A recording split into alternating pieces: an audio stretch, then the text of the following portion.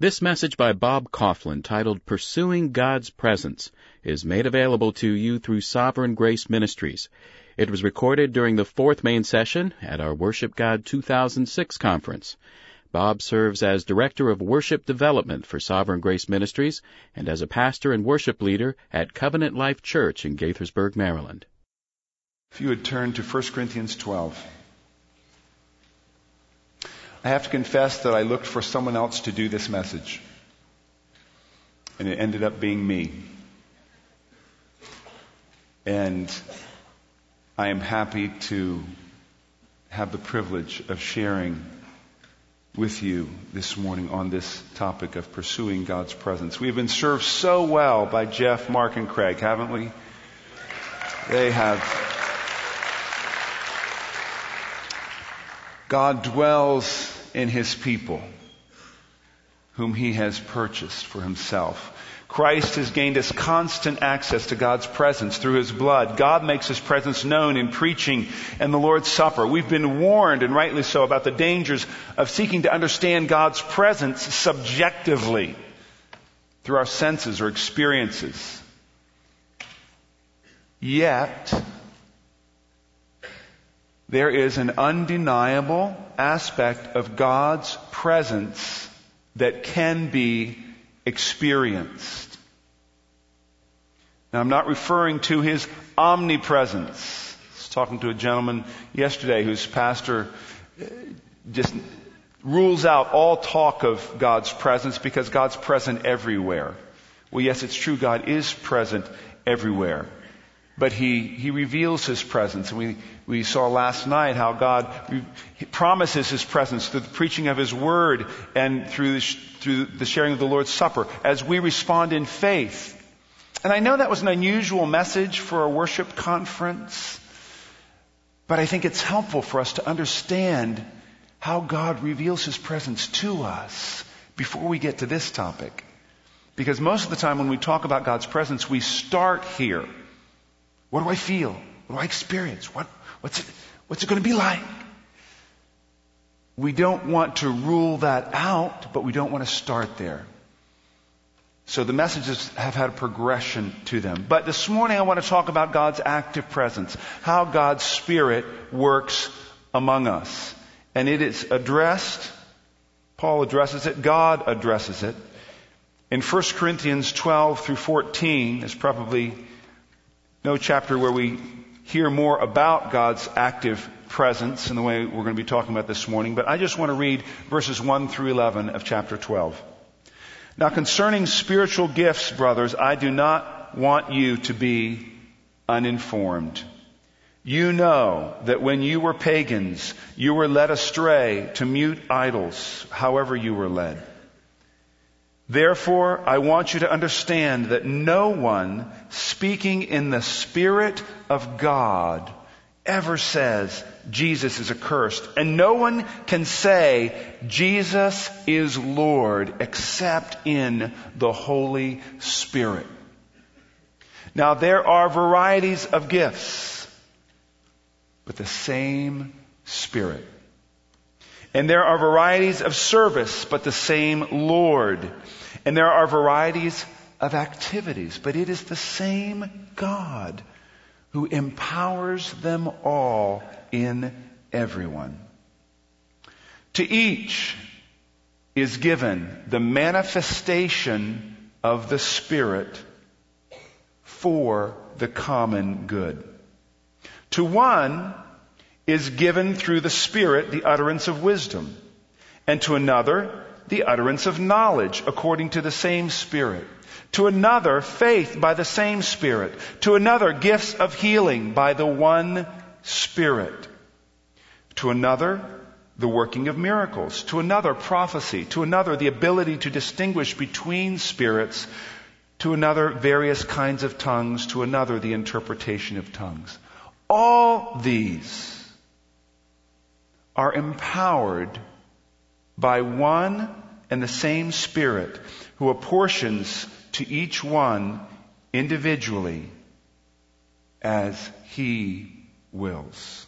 Let's ask for God's help. Father, we thank You for You have been with us. We thank you that you have taught us in so many ways and through so many means.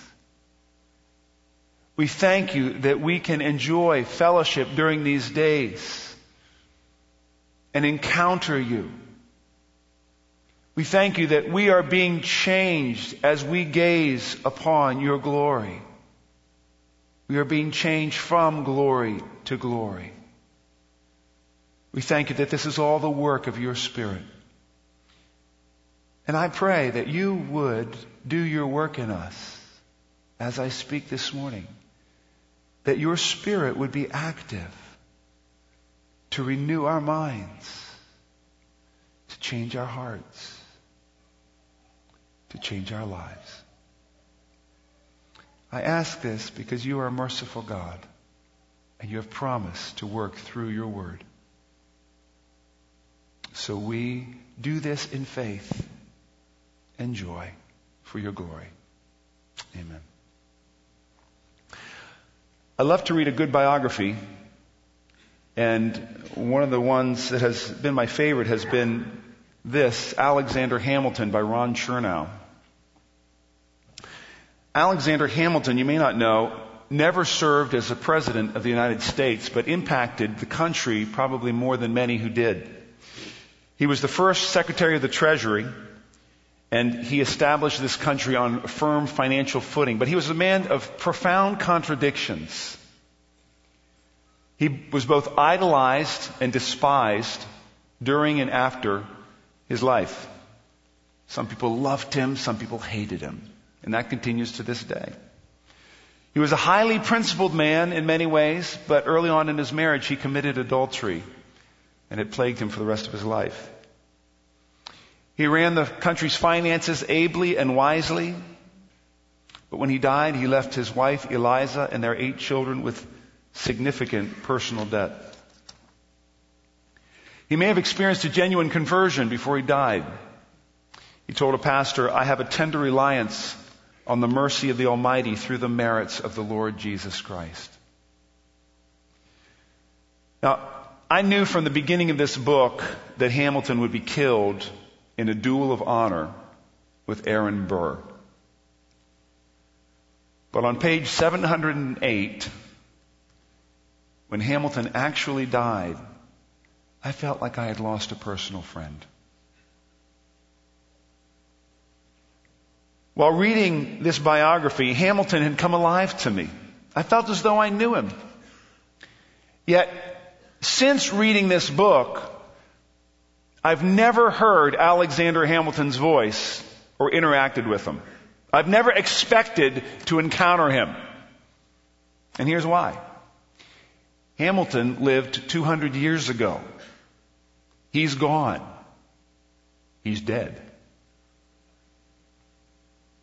I can't meet him. I can't fully encounter him except on a lifeless page.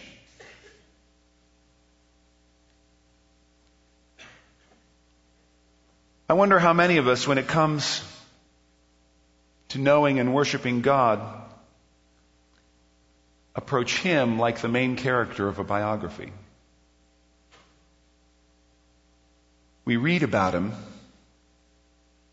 but He's distant. We learn what He did in the past, but we don't expect Him to break into the present.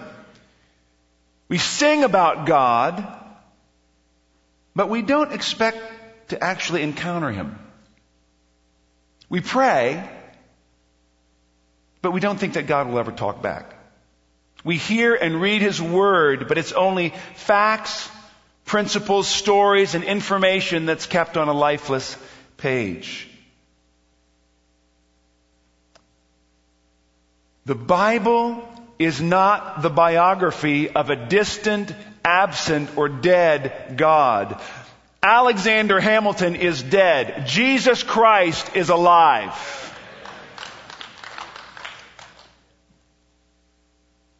And though God's written word is utterly sufficient for all things pertaining to godliness, His presence and His power are not confined to it. Scripture reveals and exalts a God who is near, a God who is active, a God who breaks into the present, a God who can be encountered. Our worship isn't only about God or to God. It involves God. It isn't only to and for God. Worship is where we encounter and experience God. And the one who enables us to experience and encounter God in the way I'm describing is God Himself, the Holy Spirit. For when we gather, the Holy Spirit is actively present to empower our worship for the Savior's glory. Now I know, and I have thought many times about the fact that there are some here, maybe many, perhaps you're listening to this by CD, who have had concerns about what I'm about to address. And I am grateful for your concerns, because I would have the same concerns. Every time we talk about God's active presence, it seems there's confusion and questions are raised and people wonder, whoa, where's he going with this? All those existed in the Corinthian church. There was confusion. They viewed particular manifestations of the Spirit, especially tongues, as proof of their maturity. They used the gifts in a disorderly and self-promoting way. So God has Paul write to them to protect them from errors in doctrine and practice. And that's my aim as well. One of the questions Paul seems to be answering in the passage we just read is this: is it true that spiritual manifestations of the Spirit consistently determine who is really spiritual? And he makes it clear that spirituality has to do with our understanding of and relationship to Christ, not manifestations. His focus is Christological. He focuses on Jesus Christ. No one can say Jesus is Lord apart from the Spirit. The main work of the Spirit that we want to celebrate in every instance and in every place is the miracle of regeneration, where the Spirit causes dead souls to live. No one can say Jesus is Lord apart from the Holy Spirit. Paul also makes it clear that more important than using our gifts is the reason for which we use them. Motivated by love and to build others up. He seeks to protect them from their immaturity, their fanaticism, and their error.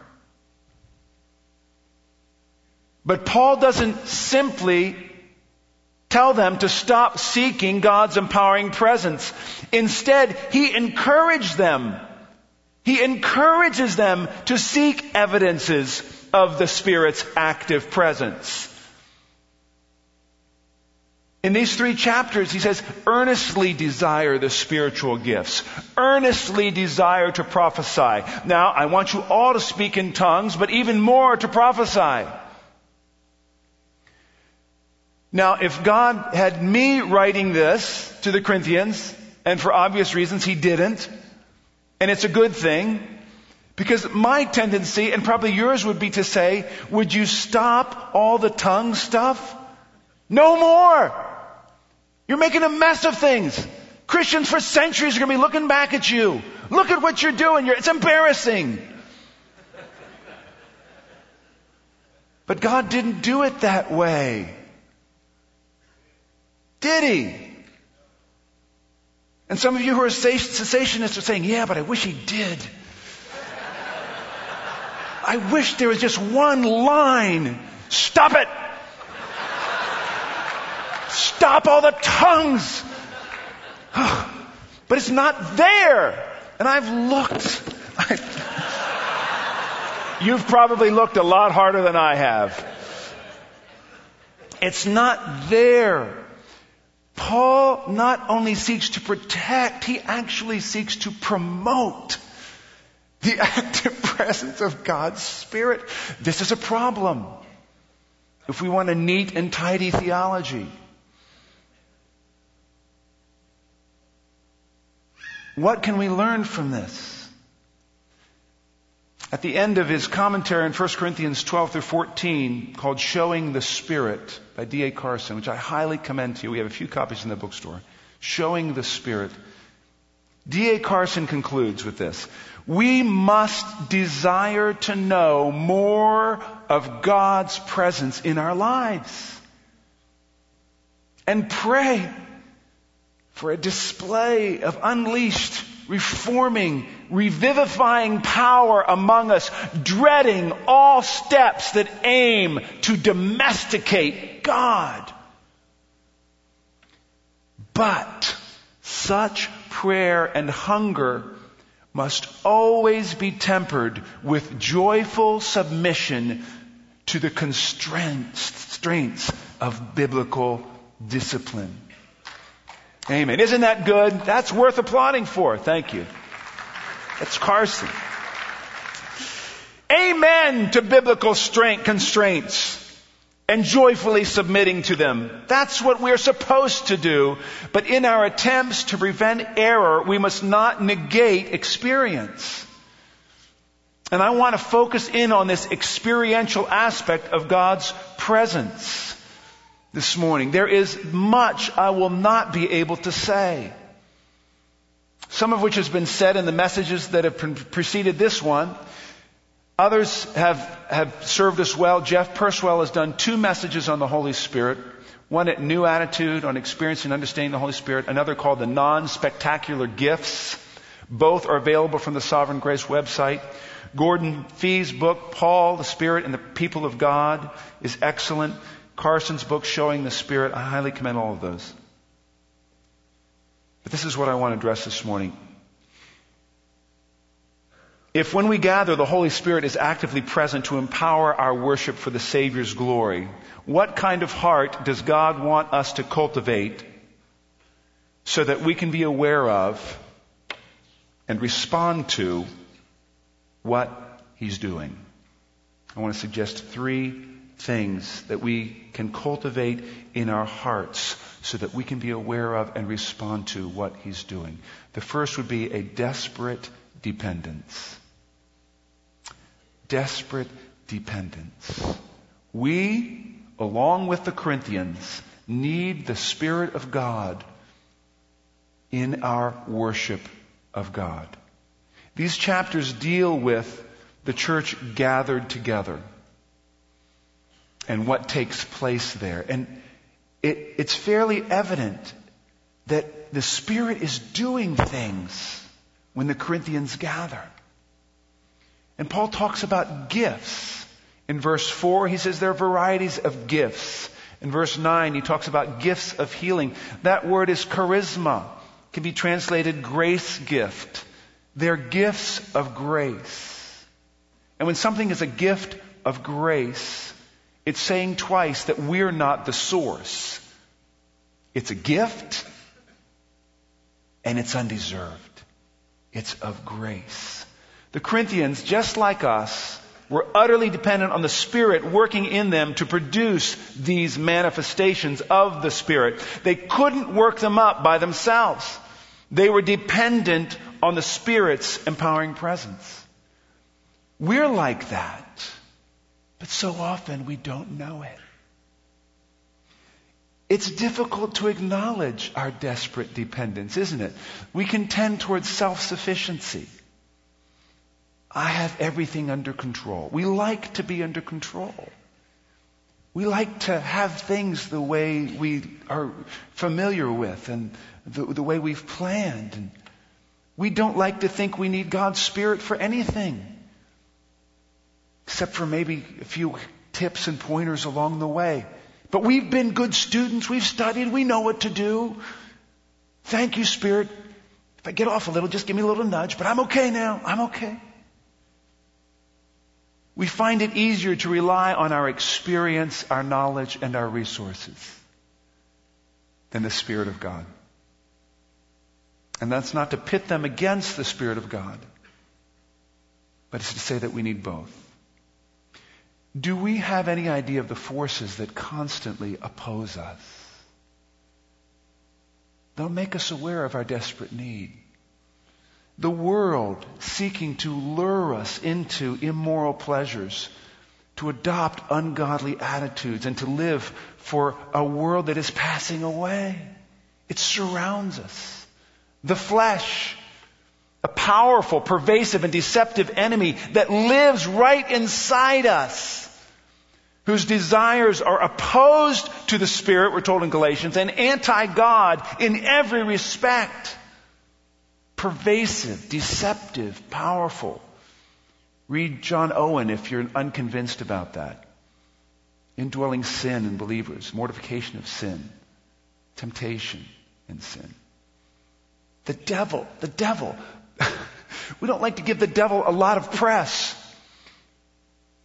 But he prowls around like a roaring lion looking for someone to devour through deception and condemnation. Do we think we aren't susceptible to his schemes?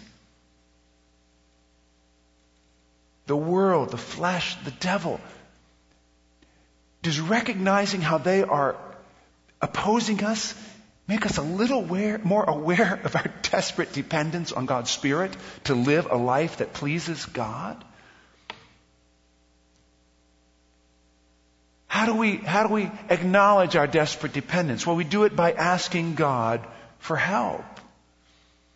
Asking is the manifestation of desperate dependence. A few weeks ago, I was helping my son-in-law and my daughter move, and I unwisely carried a chair on top of my head with springs, and it was bouncing up and down. And as I was walking, I just felt this thing in my back, and it wasn't a pleasant thing.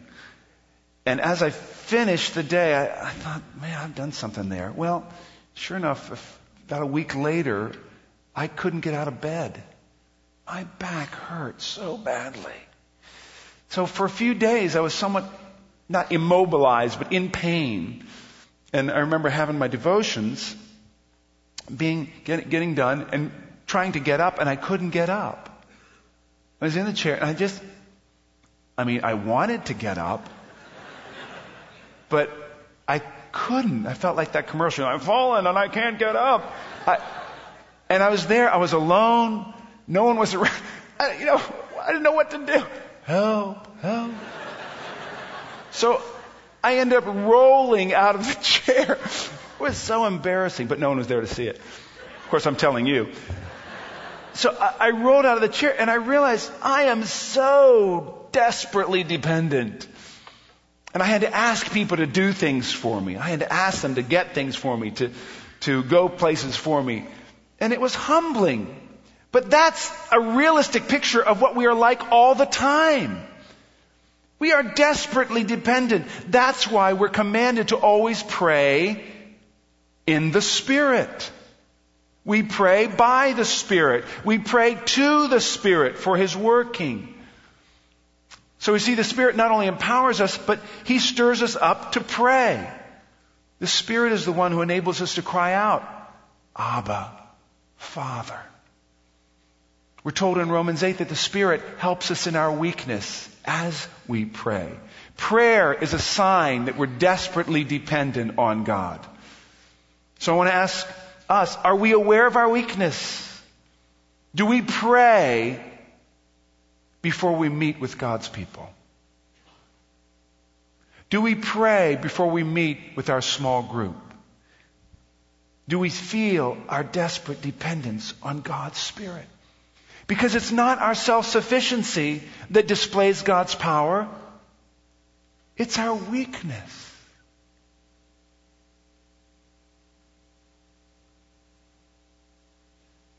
His strength is perfected in our weakness.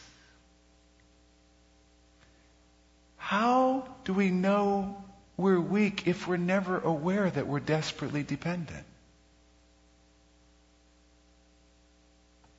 Prayer shows our need for the Spirit's empowering presence.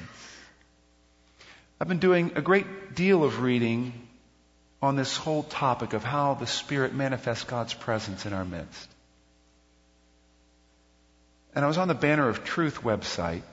Now, Banner of Truth is a wonderful publishing company that publishes wonderful books, many of them by the Puritans. We thank God for them.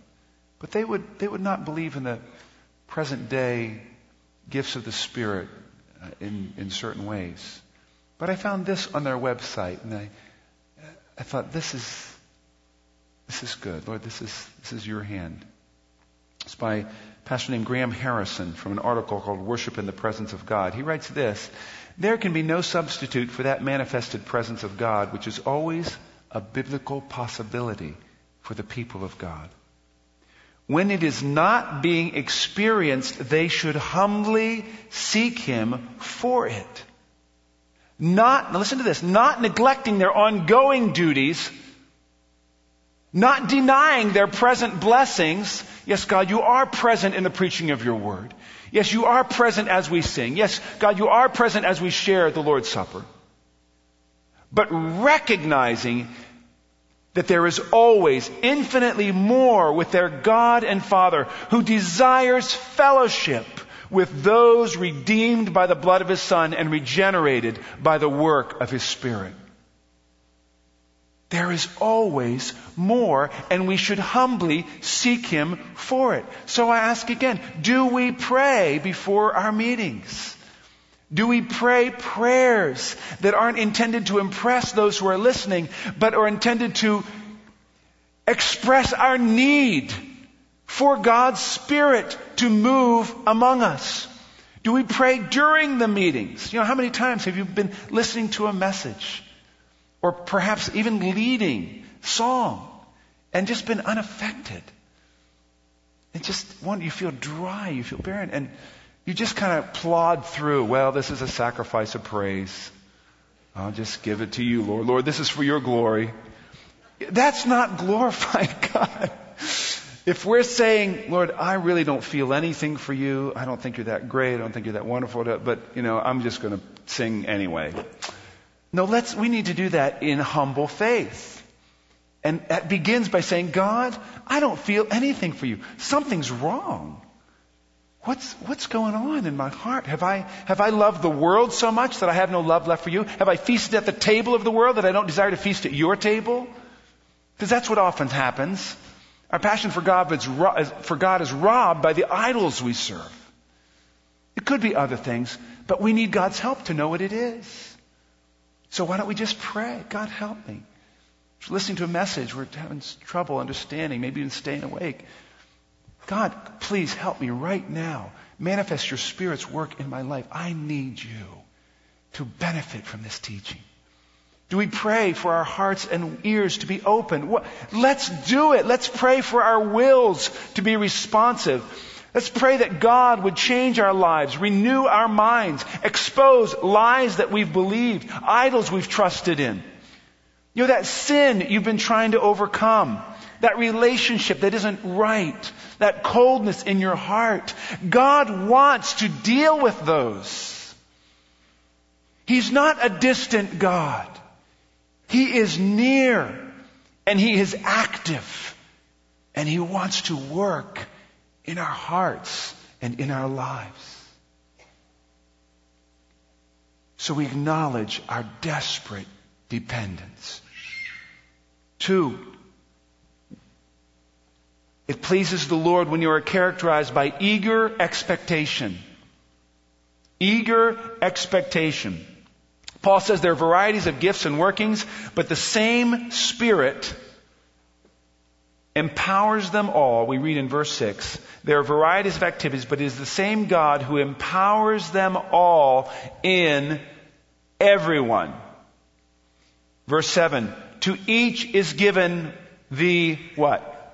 Manifestation of the Spirit for the common good. Now, a manifestation is something that we can see. It has a discernibly dynamic dimension. If I tell you I'm happy and I stand like this, no, really, I'm happy. I mean, I might be happy, but there's no manifestation of it. What does God tell us in His Word? He says, to each is given the manifestation of the Spirit for the common good. This should build our faith. David Pryor, in his commentary on 1 Corinthians, says this: the most important truth here stressed is that individual Christians are intended to demonstrate that they have the Spirit of God within them. He intends to make Himself felt and known through His gifts as well as by His fruit. Often, the reason for the church's lack of credibility as the community of the Holy Spirit lies precisely here. We say all the right words, but no one can see it. Many Christians do not or cannot manifest their distinctive gifts in the life of their local church. Paul is adamant that to each is given the manifestation of the Spirit. That refrain runs through the chapter like a theme in a symphony. The Christian community is the community of the Holy Spirit of the living God. Now, God tells us that the Spirit sovereignly empowers each one individually as He wills. We read that in verse 11. Each one individually as He wills. It means we can't orchestrate the activity of God's Spirit, but we can be ready for it. We can expect it. We can yearn for it. And trusting in God's sovereignty is no reason to think that He won't move in miraculous ways. Let's follow the example of the early church. Turn to Acts 4, if you would. Often those are pitted against one another. God's sovereign. He gives each one individually as He wills. We can't expect these things. No. Acts 4, verse 27. Peter and John have been released from prison. The believers were gathered together. They're praying, for truly in this city they were gathered together against your holy servant Jesus, whom you anointed, both Herod and Pontius Pilate, along with the Gentiles and the peoples of Israel, to do whatever your hand and your plan had predestined to take place. That sounds like sovereignty to me. And now, Lord, look upon their threats and grant to your servants to continue to speak your word with all boldness while you stretch out your hand to heal, and signs and wonders are performed through the name of your holy servant Jesus. And when they had prayed, the place in which they were gathered together was shaken, and they were all filled with the Holy Spirit and continued to speak the word of God with boldness. Oh, how I long to see that. But the point I want to make right now is that the early Christians trusted God's sovereignty. Whatever your hand and your plan had predestined to take place. But they still expected God to do wondrous things through them. Stretch out your hand to heal, God. Stretch out your hand to do signs and wonders, so that more people might glorify your servant Jesus. And the place where they were was shaken, and they were filled with the Holy Spirit. God's sovereignty is the foundation for expecting His active presence. That's why we can believe that He will work in our midst. What does eager expectation for the Spirit's active presence look like? It means listening. If I was going to sum it up in one word, it means listening, watching. Listening and watching for the Spirit's activity, for the Spirit's leadings and promptings. It's like waiting for good friends to arrive at the house. You might be sitting in the living room, and maybe someone returning home from a trip where they've been away for a long time. You're waiting for the sound of the car pulling into the driveway. You're waiting for the sound of the doors shutting. You're waiting for the sound of the footsteps, and you're hearing, you're listening, you're waiting. You're waiting for the door to open, and you're waiting, you're listening, you're aware. Some of us, perhaps many of us, I think, listen for the Spirit not really expecting him to say anything.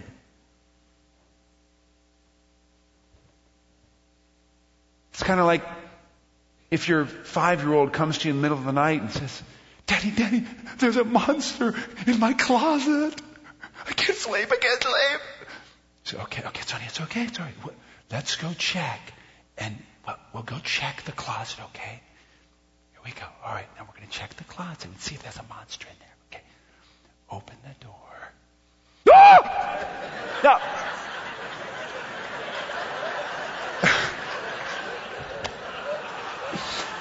now, what if there was a monster in the closet? Wouldn't you be surprised?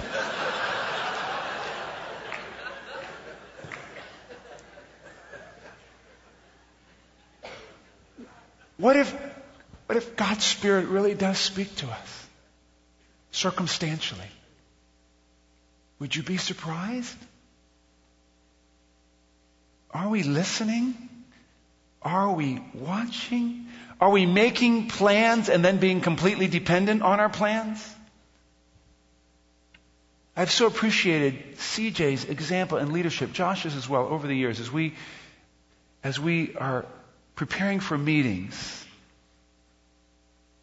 preparing diligently and studying God's Word and seeking to pastor the people well, but then always asking, let's just take a few moments to ask the Lord, is there anything specific He wants to do this morning that we haven't thought of, that we haven't prepared for? And many wonderful God-initiated moments of ministry have come as a result of just taking the time to listen. As you prepare to lead congregational song or for your small group in whatever context, do you ask God, after you've prepared and planned, say, Lord, is there anything I'm missing?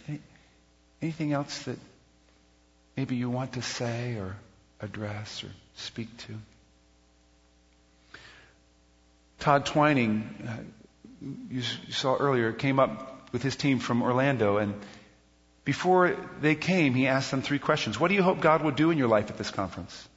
How might you bless others at this conference? What does God want you to bring back to bless your local church? He's setting them up for eager expectation. Do we do that? Are we eagerly expecting God's active presence? We're desperately dependent. We're eagerly expectant. And third, how we respond to God's Holy Spirit actively present as we worship the Savior. We want to respond with humble responsiveness. Humble responsiveness. I think one of the reasons that the charismatic cessationist debate has been so volatile and uncharitable is because so many times people have responded to genuine works of the Spirit in a proud way. Let me give you some examples. Like the Corinthians, we view our gifts as the best, as the true sign of maturity. We're offended when others don't receive our gift as authentic. We take it personally. We include, God definitely told me to say this when we're communicating some impression. Or we just say, thus saith the Lord. Kind of rule out all doubt.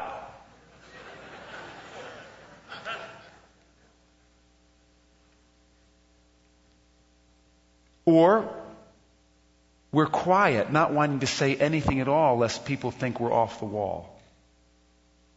We get thoughts, we get impressions, but we're not going to say anything. Someone might think we're charismatic. Not going to do that. Or we think God's Spirit always reveals His presence the same way, and we look down condescendingly on others who have experienced God's presence in a different way. The point of what Paul is saying to the Corinthians is that there is variety. And none of them are better than the other. tongues, miracles. I mean, isn't it great? In the list of the gifts, you got miracles and you got showing mercy. Well, they're both works of the Spirit. They're both manifestations of His active presence. There's a reason God tells us to test prophecy in 1 Thessalonians 5. It's because we don't always get it right. Gifts must be tested before they can be trusted. In many charismatic circles, there's the unfortunate practice of beginning every word or impression or sharing with, "Thus says the Lord." We shouldn't do that. Only the men who wrote this book could say that. Thus says the Lord. He did say it. He said it in His Word. But we can say things like, I think that God might be saying, I'm just having this sense that the Lord wants to ask you humble responsiveness. It doesn't make it any less from the Lord to share it as an impression or in the third person. For about 15 years now, I have been exercising what I believe is a gift of the Spirit. Don't believe that the gifts in Scripture are exhaustive, that God put down every gift, every way the Spirit manifests Himself. And one way that I believe I've been used of the Lord is through spontaneous song. Songs that are kind of written on the spot. We sang one yesterday morning when John led us from the piano. That was just a song in response to an impression that someone had shared from Psalm 16. The kind I tend to get are usually for a person or a group of people or a situation. And they're usually in the first person. It's not because I think I'm God. It's been interesting. It's a poetic form. It's a poetic usage of song. I've found many hymns, or some hymns at least, that are in the first person, where God is speaking to us to encourage us. I don't think those are infallible words. I don't think I'm getting like a direct link from God. Yes, Lord. What word? Okay, what word? What word exactly? I don't think they're heavenly melodies that one day we'll be singing around the throne and someone says, "Hey, that's the song that Bob sang."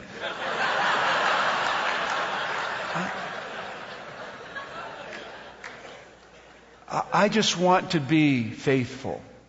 I want to be faithful. About 15 years ago, I had been struggling with this issue in my soul because frequently when I would lead congregational song, I would have this impression to sing out. Now, I've been writing songs since I was 12. So there is a natural gift there. But I'm not talking about a natural gift. I'm talking about something that God uses to affect people. So I was having this struggle about this whole issue. Thinking, well, man, what am I doing? I mean, what if I start singing and I go off key, or what if I get in the middle of a line and I blank out and I can't say anything, or what if I say something that's unbiblical, or what if people think I'm doing this to gain glory for myself, and what if I am doing it to gain glory for myself and there's just no way I'm going to do this. So I'd have these battles, and as I started a conference, I just thought I was having a conversation with the Lord and said, "Lord, I think these are from you, and I just want to be faithful. I want to be like the mailman. I just want to deliver. If I feel you're giving me something, I just want to deliver it. I'm not looking for glory in it. I'm sure I am somewhere, but I just want to be faithful." And God in His kindness began giving me more songs, different situations, different circumstances. I'll get them sometimes in my devotional time. I'll get them sometimes in the shower, or when I'm mowing the lawn, or driving a car, or whatever. There's nothing eerie. It's nothing spooky. It's just a line comes into my mind, and it's got a melody. Oh, what's that? But I want to be faithful, because I can't explain the fruit that I've seen over 15 years. Here's one example. A woman named Carolyn. She was a Christian for 18 years, part of a Sovereign Grace church. She was at a conference. She had grown up Roman Catholic, And she could have grown up a number of different denominations, but she had grown up Roman Catholic, and she had lived with a sense of condemnation and guilt, even as a Christian. She just felt like she never measured up. She heard teachings on the grace of God purchased for us once and for all through the atoning death of Jesus Christ. But it never affected her. It just didn't fit. So at this particular event, I sang a song for former Roman Catholics. And months later, she sent me an email and said this: I wept and wailed during your entire song because the trouble you described, the earning and deserving mentality and all the rest, hit the bullseye. I didn't know that my 22 years as a religious Catholic thinker had sealed off my understanding of the grace of God. God knew me, understood my never-ending circles of pain, and addressed through your prophetic song issues that no one but my Creator could have known. It is now 5 months later, and His grace continues to flow into my heart daily. I have an unspeakable joy. Now, what is that?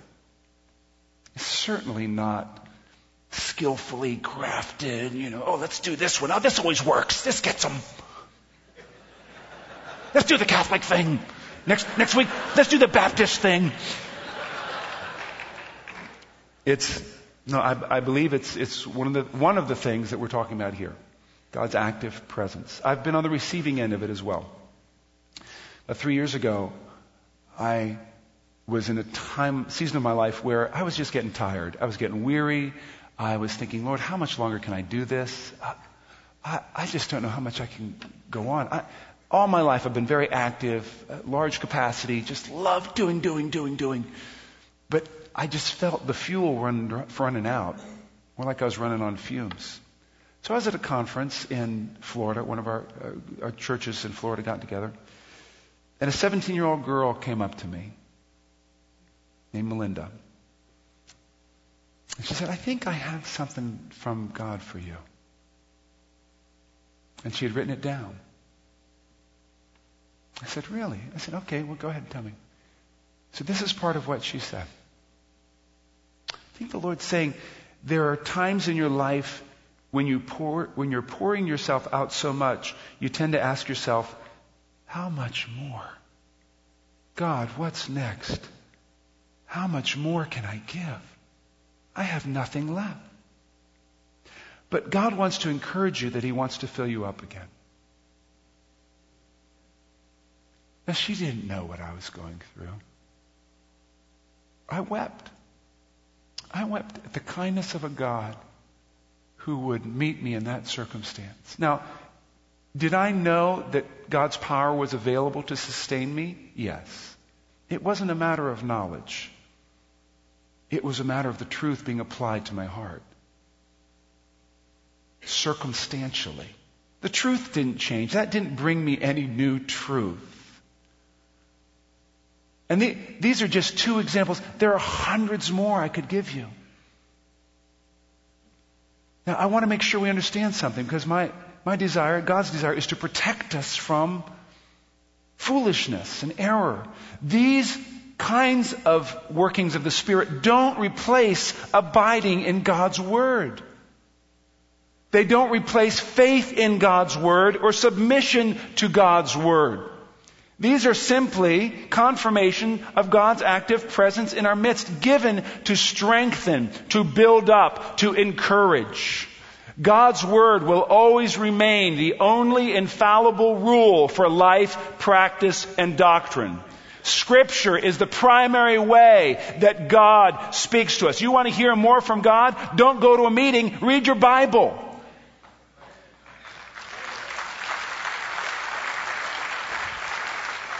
No experience of God's Spirit today will ever be canonical. It will never give us new doctrine. It will never arise above Scripture in importance. The Word of God will always be the main way we encounter God as we meet. We sing it, we preach it, we read it, and we share it in the Lord's Supper. And yet, God's Word says that the Spirit gives varieties of gifts and varieties of service and varieties of activities. And I just have a hard time believing that the early church were the only ones who were supposed to get these things. So how do we humbly respond? Well, I'm not saying that everyone should start singing spontaneous songs. And for some of you, I'm really not saying that.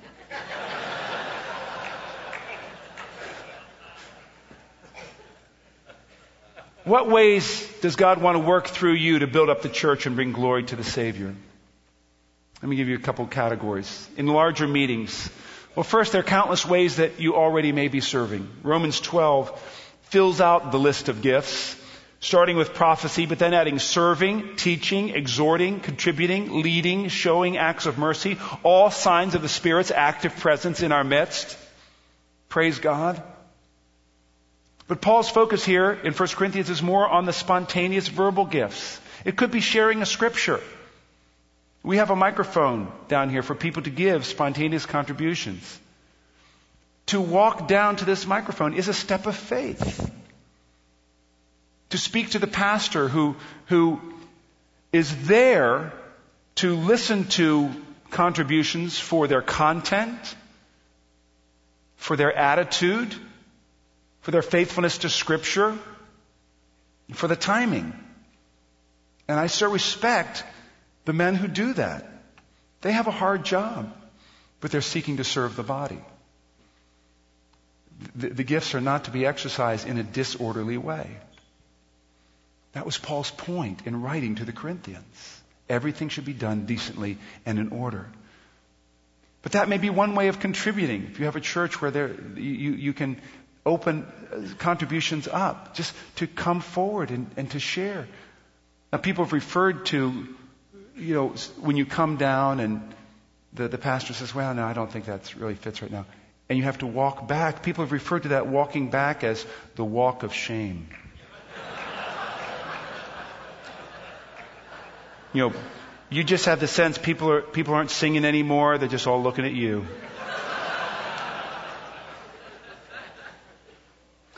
Let me say this very strongly. You should feel no shame for seeking to be humbly responsive to what you believe to be the Spirit's working in your life. And God is pleased with faithfulness to glorify the Savior. It might be sharing a spontaneous thought or question with someone. We don't have to convince them it's the Lord. We don't have to raise our voice when we're talking to them. We're talking a really spiritual way. This is the Lord for you. Can we just stop doing that? Really, I think one of the reasons that Sovereign Grace Ministries, which is essentially reformed but has a charismatic practice, I think one of the reasons that we intrigue people who don't share those convictions is because we all talk normal. Most of us, anyway. It's like God uses us. He doesn't use some image of us. He uses us. And how amazing it is that He does.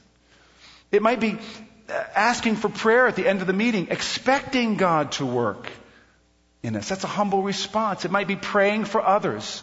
All those are ways we can humbly respond in a corporate setting. As we are leading, it might be changing things up slightly, repeating a line. There are different ways. I'll share some more of those in a moment. In a larger meeting, fewer people are going to have opportunities to participate in the verbal ways, although we can all participate in other ways, because the church gathers to experience the manifestation of the Spirit for each one. We never come just to spectate. But let me talk about smaller meetings for a moment, where there are many more opportunities. We can pray for our group beforehand. We can pray for the people in the group by name. We can bring a verse or a testimony or an encouragement. We can share any sense or burden or impression with the leader. I was driving over tonight and Mary and Fred, I just wonder if, they're going through a hard time and we should pray for them. Okay, great. Well, thanks for sharing that. All right.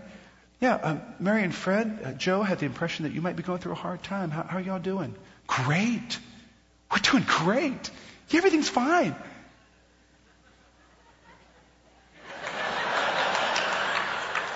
You know, what do we think the leader's going to do? All right, that's it. Never again. 3 months no probation, 3 months, no impressions, no testimony, no nothing. Spirit's obviously not working through you. I mean, what are we thinking? We test prophecy. We share it in a way that it can be tested, in a humble way. I think this, and the Lord is pleased, again, with faithfulness. I think we're often quick to dismiss impressions as, oh, that's nothing. It might be God's empowering presence at work. Now let me just give a quick guideline that we found to be very helpful in terms of what kinds of impressions you should share with someone. Because we're just talking about this little one manifestation of the Spirit's active presence in our midst. But one I think that many of us may be unfamiliar with, or at least not practicing. Here's the guidelines. No dates. This will happen at this date.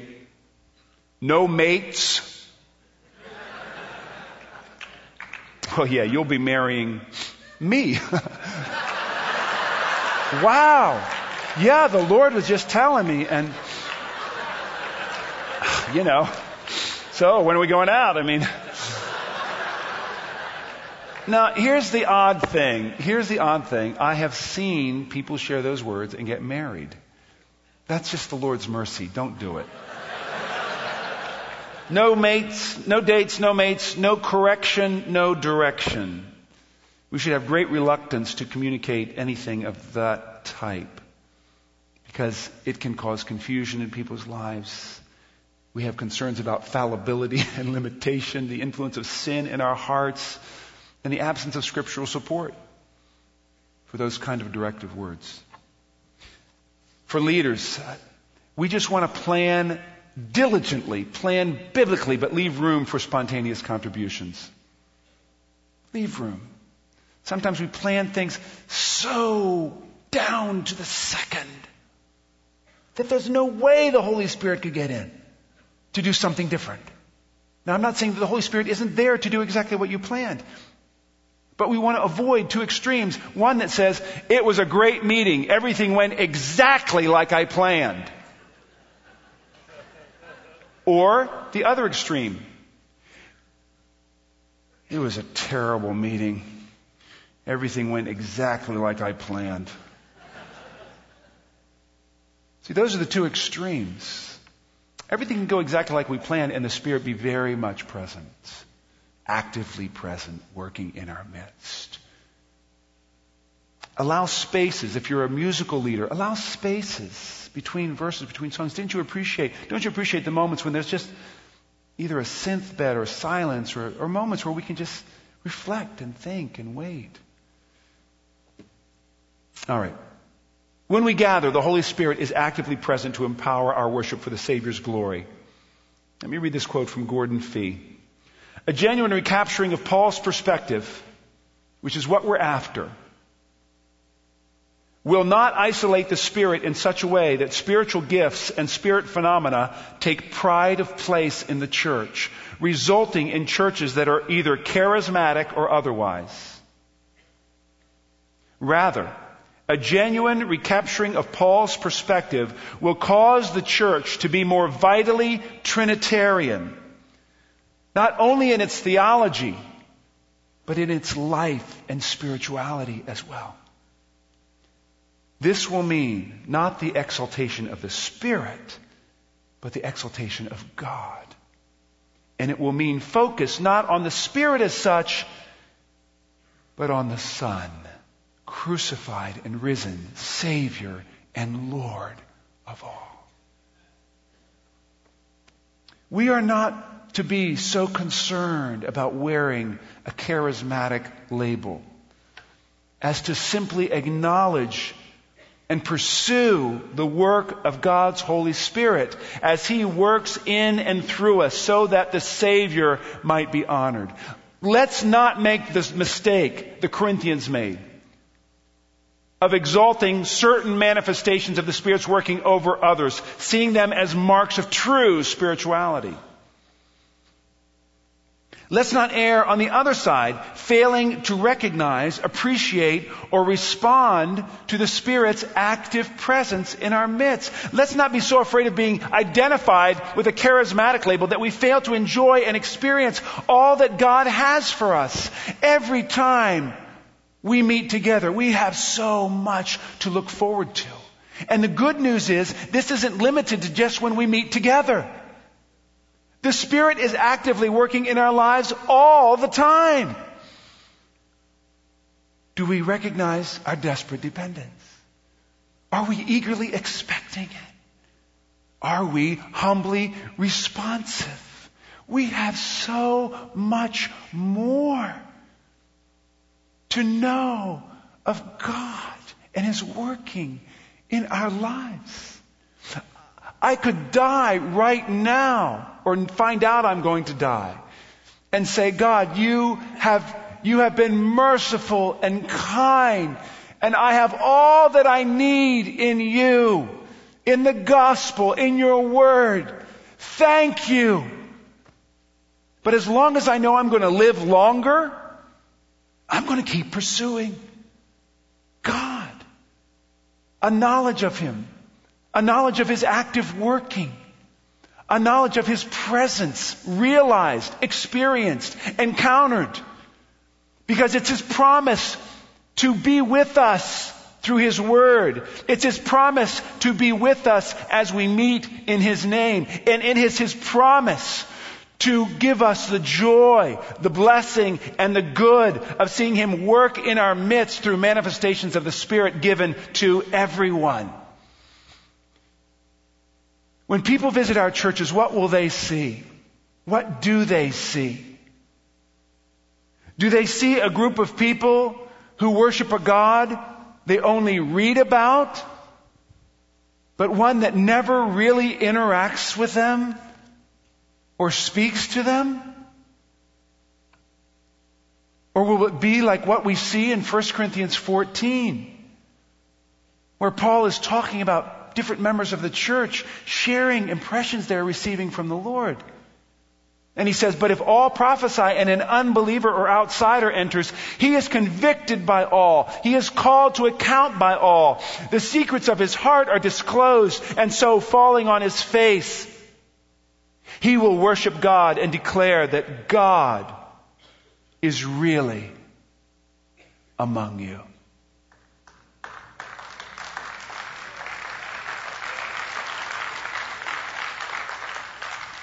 By God's grace, may the people who are with us never fail to see that God is really among us. He is really among us. Actively working, empowering, encouraging, convicting, all for the glory of the Savior. Let's pray.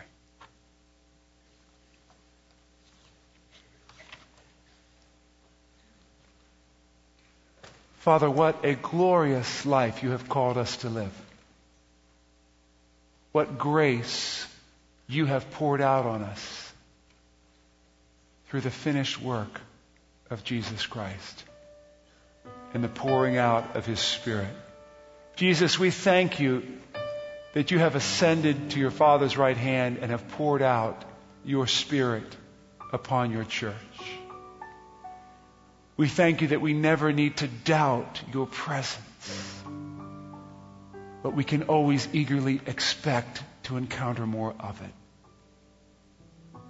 We pray that you would make us aware of our desperate dependence, that you would stir us up to eager expectation whenever we are with your people and whenever we do. And we pray that we would humbly respond to your amazing, kind, gracious work in our lives, so manifesting your presence in us and in our midst. Thank you and praise you. May your church experience more and more, demonstrate more and more your active presence through your Spirit, all for the glory of the name above all names, our Savior, Jesus Christ. You've been listening to a message by Bob Kauflin, which was given at our Worship God 2006 conference and has been made available to you through Sovereign Grace Ministries. Sovereign Grace is primarily devoted to planning and caring for churches. We also hold conferences, train leaders, and publish books, music, and audio and video messages. For more information, visit www.sovereigngraceministries.org or call us at 301-330-7400.